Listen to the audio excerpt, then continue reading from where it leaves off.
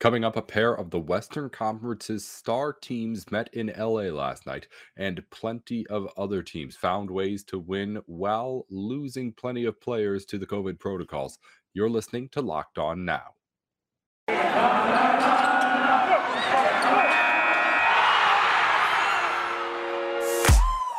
The biggest games, the best performances, expert analysis. You are Locked On Now.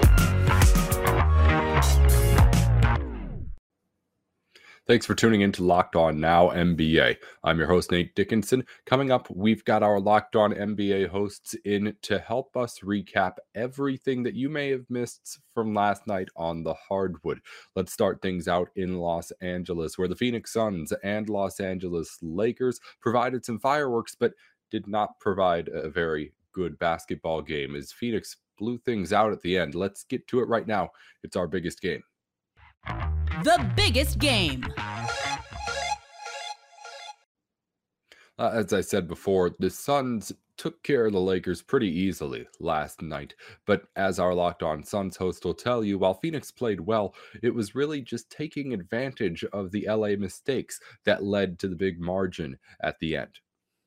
Just when it felt like this Suns-Lakers rivalry was getting fun again, LA has not had an answer for the Phoenix Suns. An 18-point win tonight in LA, 108-90. Brendan Clean here with Locked On Suns, coming to you after that win. And not a lot went right for the Lakers. Talen Horton-Tucker was not very good, and no one else really was aside from LeBron James. And what the Suns do is they take advantage of that. You cannot go small against this Suns team anymore. You cannot make mistakes against this Suns team. The Lakers did a lot of both. Phoenix was able to out-execute, take a lead by the half, and then in that third and fourth quarter, really mechanically, just little by little, until there was nothing left, and the Lakers were looking at a double-digit loss. So the Suns are 25-5, speeding toward a fight for the 1 seed. For more on this team, listen to Locked On Suns wherever you get your podcasts.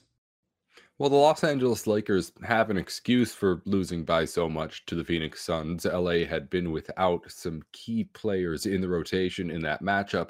But as I'm sure you're well aware, LeBron James is not one to make excuses for his team. Neither is Locked On Lakers, who explains how, while this is a frustrating situation, it's been one that's been going on all season, not just since COVID has started to take over the league again. This is Brian Kamenetsky, host of Locked On Lakers. The Lakers lose on Tuesday night to the Phoenix Suns, 108-90, the final score. A 2-point game at halftime, and that was due at least in part to some very, very poor shooting from the Suns over the first 2 quarters. It was an object lesson, really, in the value of health and continuity. The Lakers haven't been whole or healthy all season. Phoenix has been as healthy as any team in the NBA. And add to that, the Suns have just been flat out better than the Lakers, and it's really not even close. And the final score really isn't that much of a surprise. LeBron puts up 34 points, but to see him put out that kind of effort in a game that the Lakers really let get away and weren't super competitive in the second half, it's going to be a little disappointing for Lakers fans and definitely a little bit worrisome. Much more to come on tonight's Locked On Lakers. But again, the Lakers lose on Tuesday to the Suns at Staples. One of the last times we'll be able to say at Staples. Tuesday's best performance comes out of Miami and the Heat, who without Jimmy Butler and Bam Adebayo still made easy work of the Indiana Pacers. I'll let Locked On Heat tell you more. The best performance. Hold up. Wes Goldberg here from FTX Arena, where the Heat beat the Pacers 125-96, despite missing Jimmy Butler, Bam Adebayo, and others. And with PJ Tucker out, they go with Max Strus at power forward, which pretty much reflected the Heat strategy tonight. Miami's strategy was to basically shoot the Pacers off the floor, and it worked. They took 49 threes, made a franchise-tying record 22 of them. 5 of their first shots were three-pointers. 9 of their first 10 were three-pointers, so it happened early. Duncan Robinson, Tyler Hero, big reasons for that. Both of them scoring 26 points in the game. They made 11 combined three-pointers in the game, and despite missing most of their starters, the FTX Arena crowd was as loud as it's ever been. They love the long ball, and the Heat, they found a way to win this game against a relatively healthy Pacers team in a game that they probably shouldn't have had any business winning. So for more on tonight's game, check out Locked On Heat wherever you get podcasts and on YouTube. Losing by nearly 30 to a much depleted Heat team is not what Indiana had in mind on its trip to Miami. And Locked On Pacers says that as a result of all those factors, this is the worst loss of the season yet for a Pacers team that has hit a struggling stretch. Definitely the worst performance of the season for the Indiana Pacers against the Miami Heat in Miami. Just terrible. 125-96 the Heat. When the Heat tie their own franchise record, making 22 three-pointers, they grabbed 15 offensive rebounds. They out-efforted the Pacers in every way. They ran a zone defense that the Pacers could not solve at all. 3 different Pacers starters shooting below 40%. No one except for Chris Duarte played particularly well for the Pacers in this game. They looked horrible. They had a big gap off in between games last Thursday to today. Looked like a game that they could have a big rest advantage and beat the Heat, but they looked completely horrible. It was one of their worst performances, if not their worst of the season. They shot under 40% on 2-pointers, shot horrible right around the rim, could not get anything going against the Heat zone. Probably their flattest performance of the season. They had no point guard play without TJ McConnell, and Malcolm Brogdon was out for most of the game, so they'll need to pick up some ball handling stuff. We'll break that all down and more on tomorrow's Locked On Pacers podcast.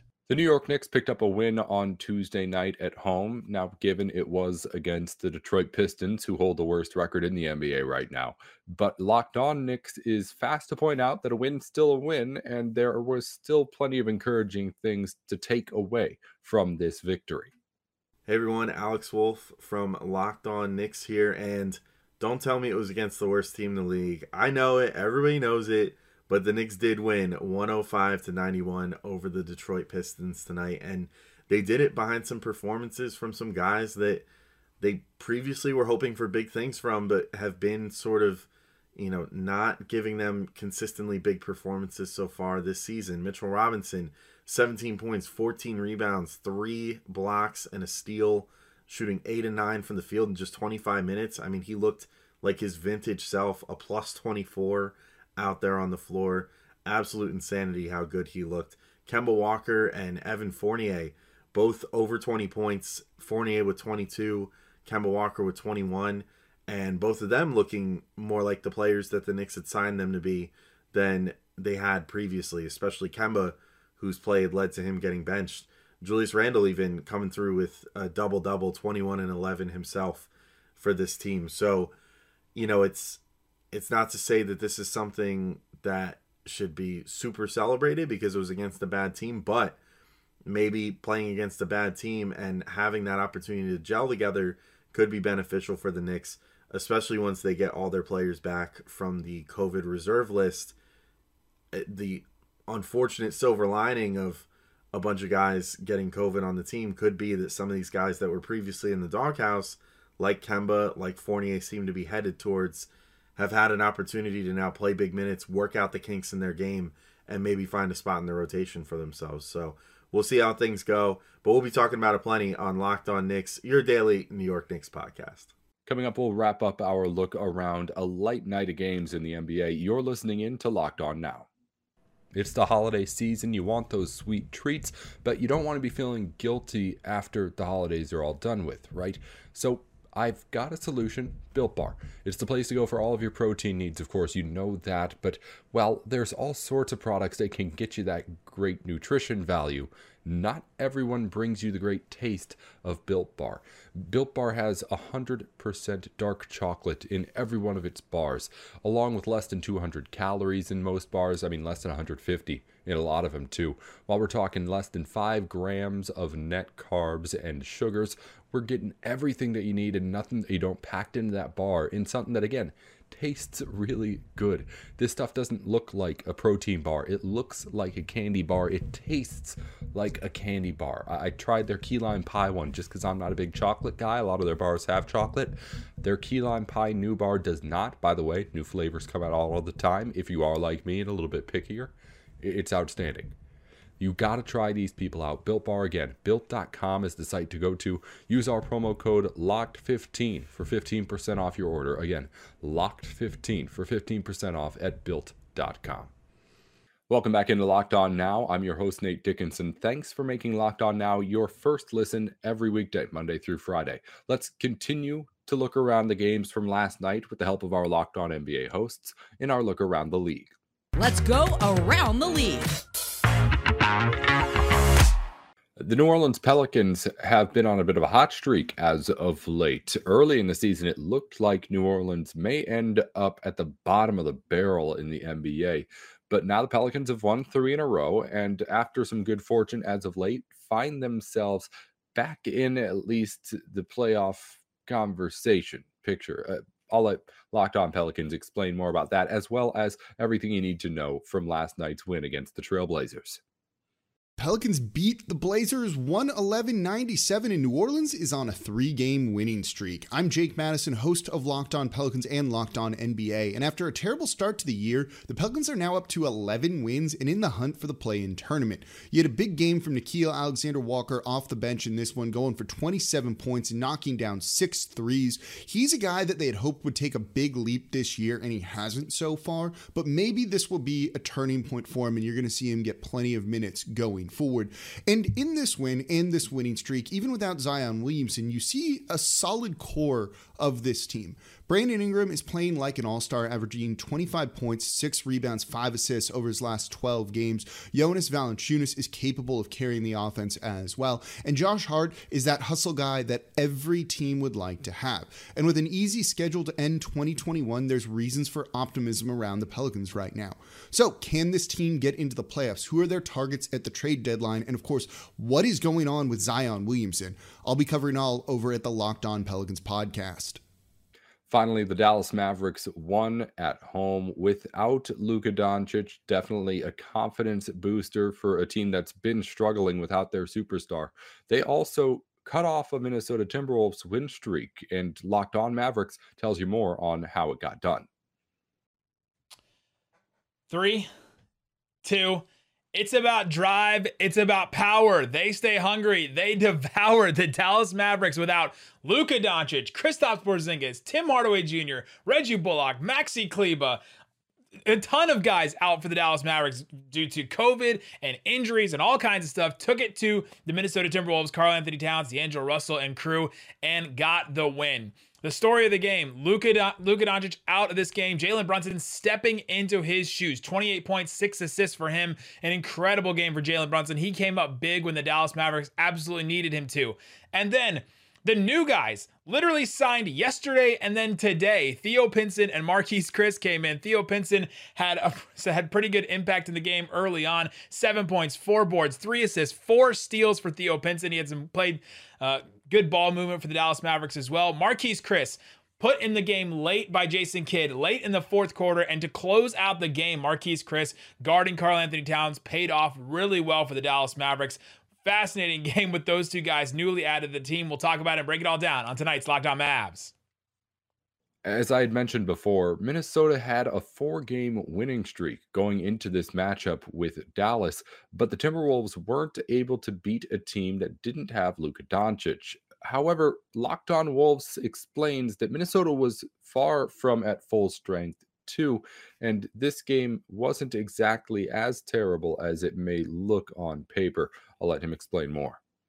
Ben Beacon with Locked On Wolves here. The Minnesota Timberwolves 4-game winning streak came to an end on Tuesday in Dallas at the hands of the Mavericks. The Wolves lost by 12. Both teams are shorthanded. Each team is essentially missing 5 rotation players. Of course, the Mavs no Luka Doncic. The Timberwolves no Anthony Edwards, as well as no Patrick Beverley and Jared Vanderbilt. And the no Beverley, no Vanderbilt thing was extremely and painfully obvious as the Wolves gave up 114 points to the Mavs. The Mavs shot 49% from the field and got to the free throw line 23 times in this game, shooting 83% there. And the Wolves just simply were not able to make up any sort of the deficit, how bad they were defensively. They weren't able to make threes at a high enough clip themselves. No Jared Vanderbilt essentially meant no second chance points for the Timberwolves. They didn't get out in transition. They weren't able to turn the Mavs over. The Mavs commit the least turnovers in the league. The Wolves turn teams over the most in the league. They force a lot of turnovers. They weren't able to do that in this game. Just 10 Mavericks turnovers. And the Timberwolves wasted a really good Karl-Anthony Towns game, 26, 14, and 7 from Cat. And it was really, really good throughout. But unfortunately, nobody else except for really Malik Beasley came to the party for Minnesota. We're going to talk all about it on the postgame podcast here tonight. Make sure you subscribe to the Locked On Wolves show for all things Timberwolves.